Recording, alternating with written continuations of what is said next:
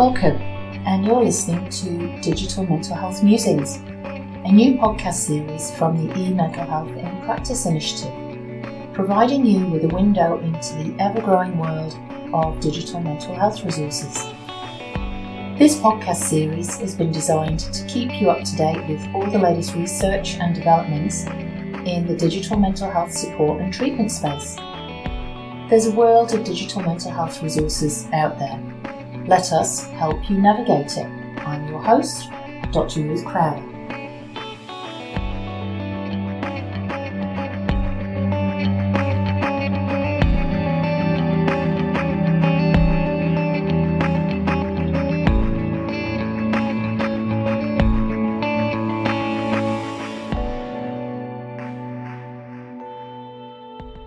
Welcome again to the next episode in the Digital Mental Health Musings. And we've gone a little bit off on a more specific pathway this week in that we have Dr. Jenny Connolly, who's joining us and is going to talk a little bit about digital mental health resources for alcohol misuse. So before I welcome Jenny to the conversation, I'll give you a bit of background as to where Jenny comes from. So Jenny is a clinical psychologist and also senior research fellow on the eMental Health in Practice team at QUT. And Jenny's been involved in psychology research for over 20 years, and her focus has been very much on investigating novel treatments for a range of mental health problems, including depression, psychosis, and also alcohol misuse. So she's been involved really in the last 10 years on creating and testing psychological interventions or treatments that have all been delivered via technology. So that could be by phone, online programs, apps. So that places her very well in terms of being able to talk to today's topic, which is digital mental health for alcohol misuse. So welcome, very lengthy introduction, Jenny. Thanks, Ruth. So I think maybe a good starting point for today's conversation is, can you give us a little bit of background into how you came to be involved in digital resources and specifically those for alcohol misuse? Yeah, well, I've worked with Professor David Kavanagh for quite a number of years before he retired last year in various clinical research roles. And we've worked together on lots of different projects. And at first, they started with those more traditional therapy modes, like face-to-face interventions for substance use and for craving and for comorbidity. But David was always interested in novel treatment approaches as well, and particularly ways in which we could reach large volumes of people and getting evidence-based treatments out there, making sure people weren't missing out on accessing that for a variety of mental health problems. And one of the earliest versions of that was actually a correspondence project. So we did one for depression and one for alcohol, where people were posted CBT-based work booklets. So week to week, they'd get posted a new booklet and they'd work through it. So it was a guided self-help model. And it did show positive gains for the participants.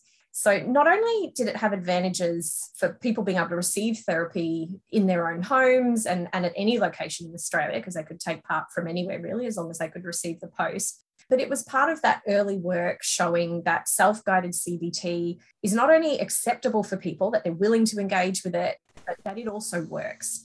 And since then, we've explored different modalities as well. So things like the internet, phone interventions and apps and combinations of those, as well as combinations of face-to-face interventions supported by phone treatment and supported by an app.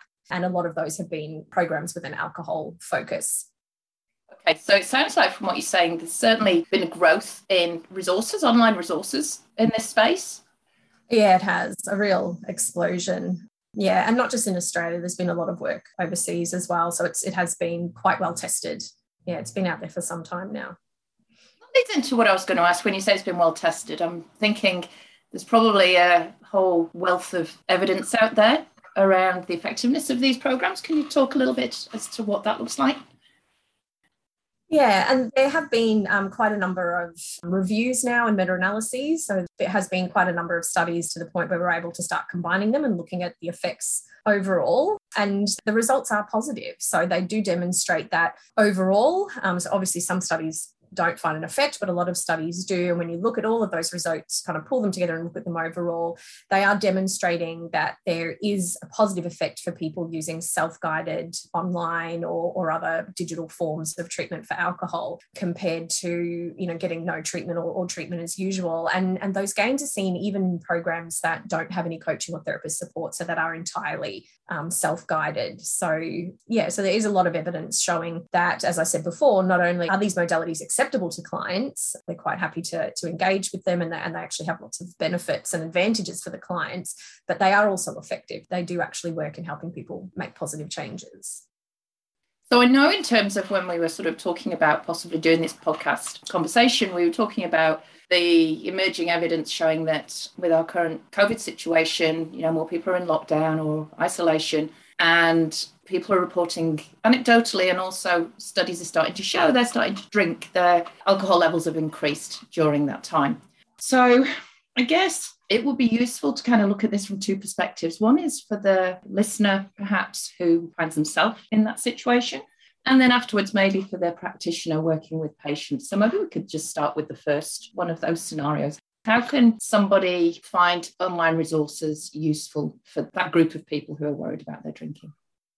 Yeah, there are some good resources out there. And I think it's not surprising, really, is it, that we're seeing that trend with people locked down, confined to their homes. There's not much else to do, and also under, experiencing quite significant pressure and stress. So it's not surprising at all. I think it could have easily and was predicted at the beginning of all of this that it would have an impact. So there probably are quite a large number of people out there starting to wonder whether things might be getting a bit out of hand and turning into a bit of a problem. And there are a number of great resources that can give information and offer online self-assessment as well. And that's a great starting point for people who are maybe starting to wonder if the drinking might be a little bit too high, or maybe they're starting to notice some negative side effects and they might be feeling worried about that or bothered by those. And so they just want to find out more information, take stock, I guess, or do a bit of an audit. And if people often, I guess, started asking those questions, is this typical? Is what I'm drinking, a normal amount to be drinking? How much do other people drink? How does my drinking compare to that? And how do I know if I've got a problem? How do I know at what point I should be concerned?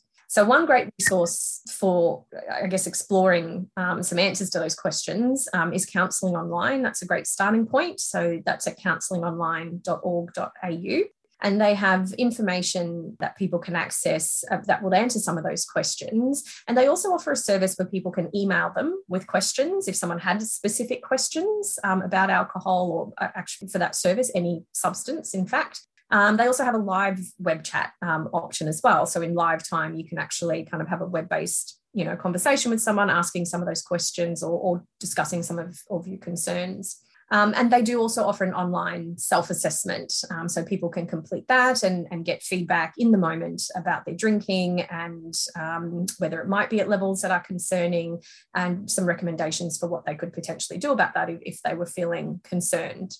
So that's a great place to start if people are in those early stages of starting to worry. And something else that can be really useful, I guess, of taking stock and doing that audit is tracking drinking for a little while. It's a really good starting point, particularly in situations like this where people might not have been frequent drinkers or drinking a lot before, but are starting to have an awareness that it's increased a bit, but they may not fully understand the scope of how much.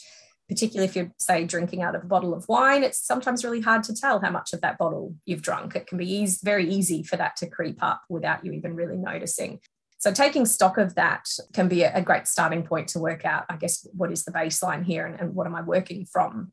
And there is an app available that's quite helpful for doing that, called On Track with the Right Mix. So that's an app that can just be downloaded from either app store. Of course, it can also be done the old-fashioned way with paper and pen, or a calendar or a diary.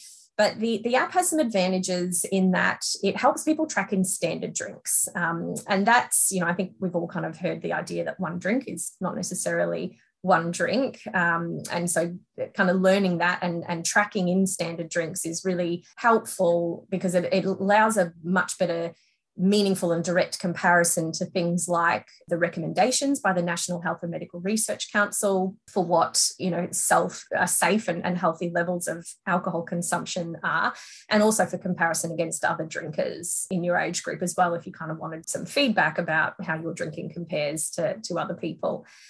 So it's important to track in standard drinks. And so an app like On Track with the Right Mix helps to provide that education and makes it really easy because you can just choose. They have quite a lengthy menu of different types of drinks, some of the most common drinks, and once you select it, we'll record what that is in standard drinks, and also has a little section, a little nifty kind of interactive section with different drinks, and it asks you to move the line up or down to show where you think one standard drink is within that beverage.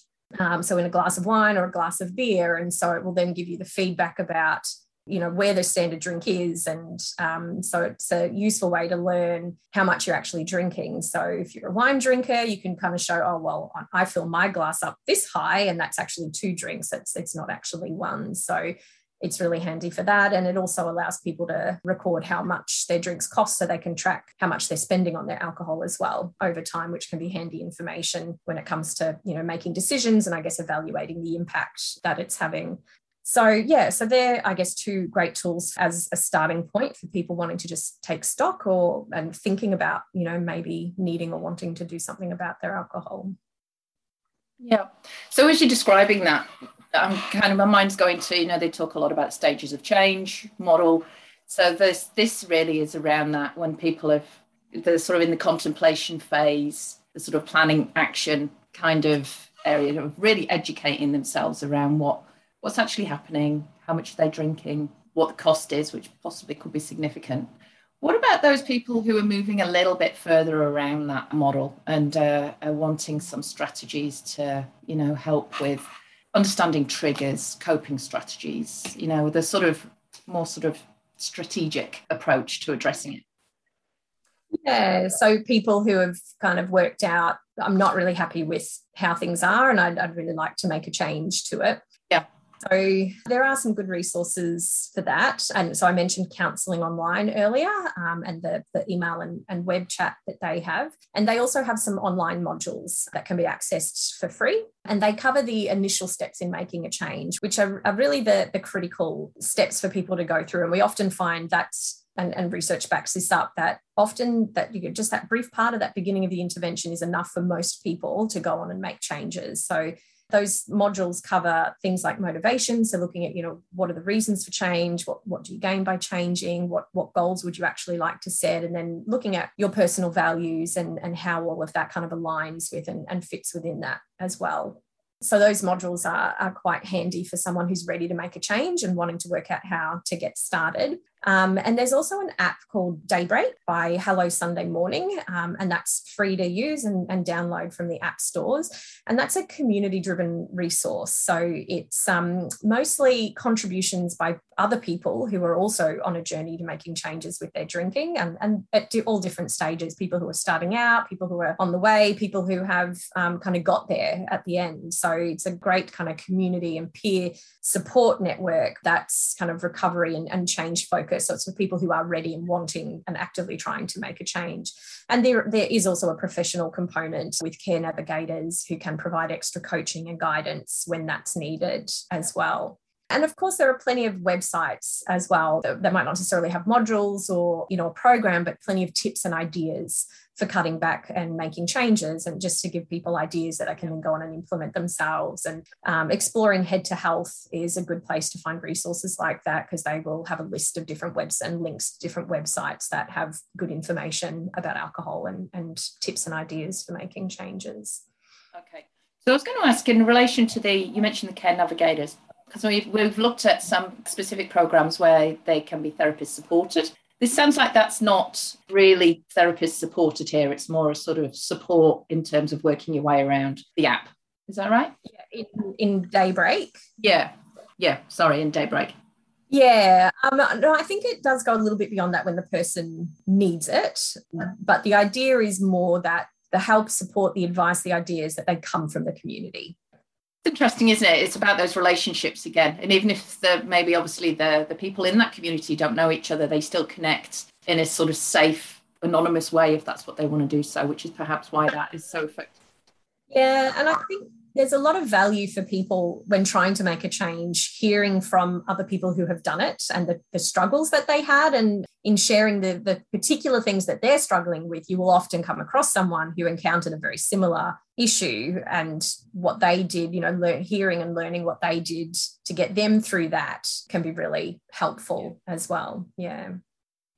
Flipping it around a little bit, what advice would you have for any practitioners or clinicians who are listening to this podcast and are thinking, they're maybe getting more referrals, they're seeing, an increased alcohol use in their patients? How would you suggest to them maybe looking at incorporating these tools?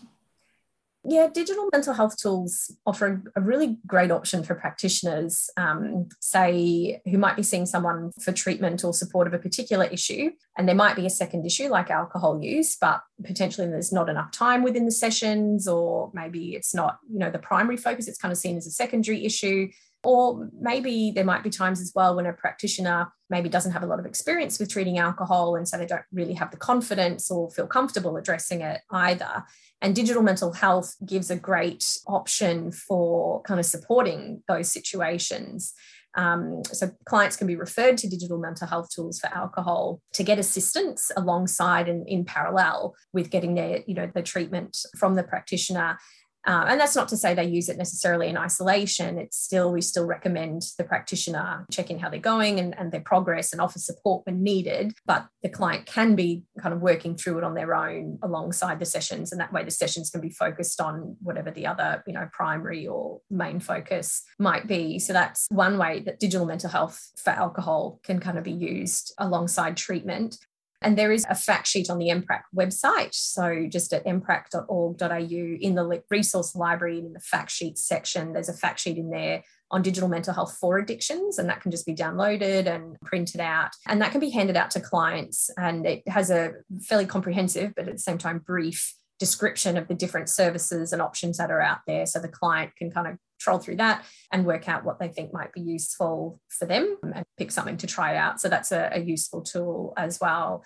And then, of course, a tracking app like On Track with the Right Mix can be useful for a practitioner who wants to maybe create a baseline of the client's drinking and then track their progress as they go through treatment. And probably the other potential use is digital mental health tools, particularly the support lines, offer a great crisis and support option for between sessions, or maybe if a therapist is going away on holidays or after treatment has ended. It's really useful to be able to pass on, if you need some support from someone, or you want to check in or just get a bit of advice, or you're having a down moment, struggling a bit.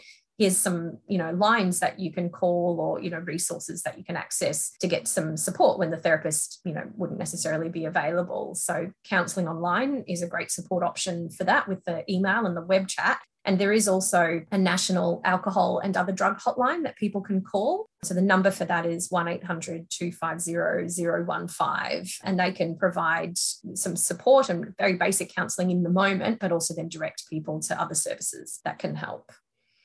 Okay, so we'll put the links up underneath the podcast for all of those that you've just mentioned. But I think, in essence, what it sounds like is that there is actually a whole heap of support out there for people at different stages. Yeah. It's just knowing that they're available and how to access them, by the sounds of things.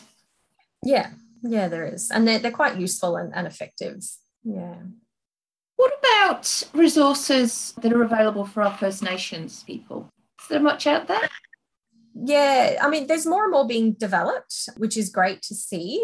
So Wellmob at wellmob.org.au is the best place to find Indigenous-focused digital wellbeing resources. And there are a few there. One example is Yarn Safe, and that's kind of an information hub on the Headspace website, and that gives information on a range of wellbeing topics that are relevant for Indigenous people. And one of those sections is alcohol and other drugs. Another one is strongspiritstrongmind.com.au, and that has a really good alcohol information page focused and written for Indigenous people.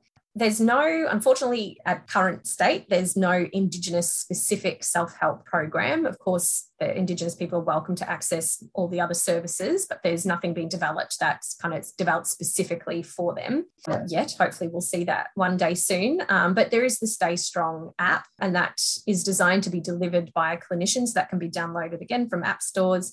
And the Stay Strong looks at areas of strength and worry in a person's life. So it's was developed for working with Indigenous clients and developed in consultation with Indigenous clients. So it's quite culturally appropriate. And it looks at what are the strengths, what are the worries, what goals they might want to set to have better well-being. So it's not an alcohol-specific tool, but it could certainly be used to explore the idea of making changes to alcohol. That could be set as one of the goals if the client was concerned and wanted to do something about that. So, yeah, so there is some Indigenous-specific information out there, but it would be great to see more developed in that area.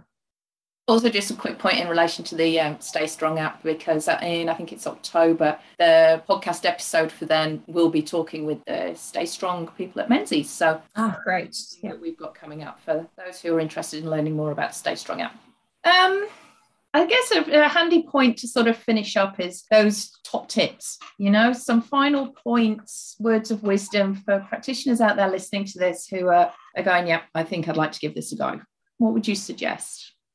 Yeah, I guess my first tip is to first of all work out within your own clinical practice where you feel the gaps are, or I guess the areas where you feel like a digital resource could support you in doing your own work and or maybe even make your job a bit easier. So I guess some examples might be having a place to refer clients to for information, so you can spend a bit less time on psychoeducation within sessions. You don't have to go into quite so much detail. You can kind of refer them outside to a good website that can give them more comprehensive information, so that's saving some time in sessions. Or it might be, as I said before, needing a hotline that you can refer them to so that they can access support outside of sessions. Or, as we've talked about as well, using the programs, alongside sessions. So I guess so first of all, kind of work out, I guess, how could my practice be helped or improved with digital mental health? And then look to websites like Head to Health and MPRAC to explore the options out there and which one will best fit that need for you. And it does take a bit of time to do that research initially, but once you have that knowledge, you don't need to do it again, or at least not for a long time, to check for updates, etc. But it's kind of, once it's done, it's done. And then it kind of, the time spent ends up being time saved down the track. So I guess the main point is to not feel like you need to know about the whole digital mental health field and everything out there, because there's a lot and it's overwhelming. Yeah. So rather than feeling like, I need to be across all of it before I can use it, I guess just start with one small aspect of your practice where you think and feel, could this gap or this, bit of a burden be helped with a digital mental health tool? Yeah. And then kind of work that bit out first, and then you can expand it from there. Yeah, I guess that's how I would suggest to practitioners to get started. How about, I'm just going to tag an extra question on the end. What about from the perspective of identifying a consumer or a patient that this would be appropriate to use with? Is that just a conversation in session? What do you look for there? I think most people are open to using technology, and it's so widely used. There will always be clients who aren't across it. And that's not necessarily all the older clients, although there's more of that, obviously, in the older clients where they may not necessarily have a smartphone or feel comfortable interacting with it.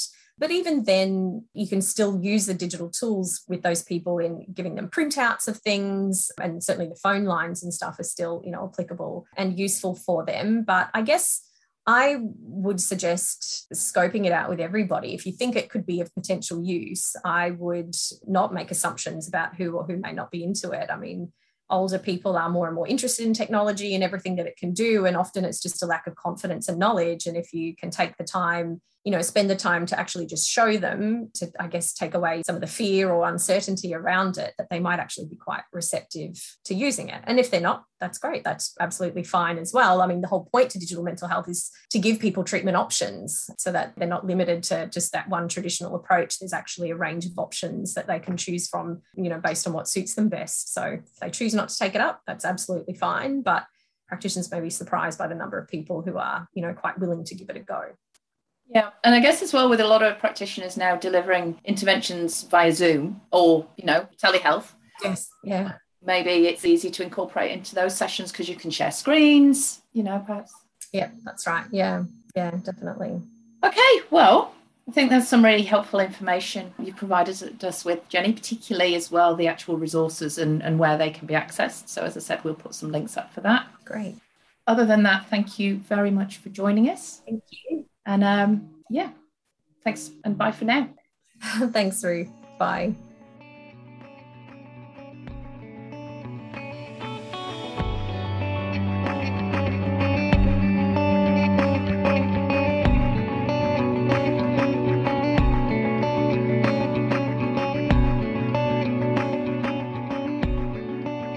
So that's it for this episode of Digital Mental Health Musings. Thank you for listening. If there are any other topics you'd like to hear us discuss, please head to our website www.mprac.org.au/contact and let us know. We'd love to hear from you.